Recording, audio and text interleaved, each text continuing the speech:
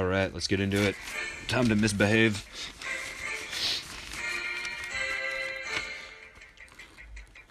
We start at the honky tonk, where when it rains L's, it pours for Team Hank.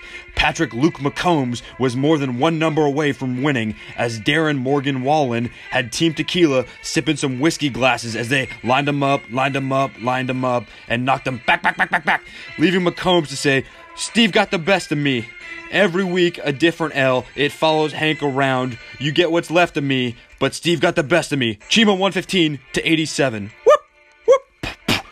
We moved to Cargyle v. Bryce, where Kenny Smith Stills was beefing on set with Saquon Charles Barkley as Russell Wilson Westbrook carried Team Goldson, but the rest of the team, it was just terrible. Team Goldson was full of knuckleheads this week. Cargyle 131 to 128. Some spread.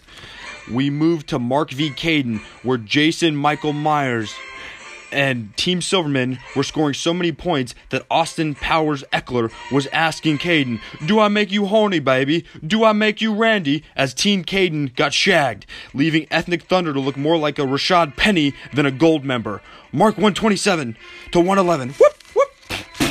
Bumble!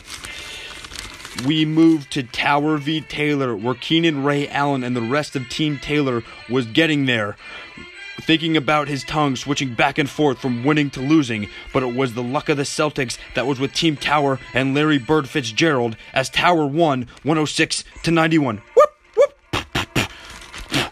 We moved to Cal v. Miller for the State of the Union address as we looked to the Michael Gallup polls to see Alvin Kamala Harris couldn't get her team's extra-mail affairs and orders as Emmanuel Bernie Sanders and Team Miller were distributing points evenly and won, leaving Cal to lose 129 to 71. Whoop!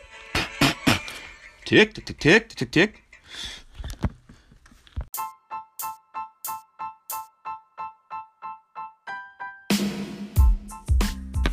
All right, that was fun. Let's get to some segments. Starting off hot with the What Is He Up To move of the week. Hank benching Zach Ertz against Team Steve when I was playing Carson Wentz. Kind of a dumber move, but what would you expect from Team Hank at this point? Moving on to the homework of the week goes to Goldson for starting Kenyon Drake as he was protecting the nest against the program, but came up a little short. Good homework by Bryce. Another new segment I love. The new piece of the week goes to Mark for picking up Jamal Williams. He's been on a tear the last 2 weeks. And we also got some more fan mail. For this week's Compliment Hank's team, we got a nice letter from Matt Miller who said, "Good job making it to week 9 and not offing yourself. Keep those positive thoughts rolling. Love, Miller." Thanks, Miller. That was a great compliment. Next, we have our gambling picks of the week. I like Illinois plus 14.5 against Michigan State. I like Penn State minus 7 against Minnesota. And ASU minus 1 against USC. So with that, I'm Seacrest out.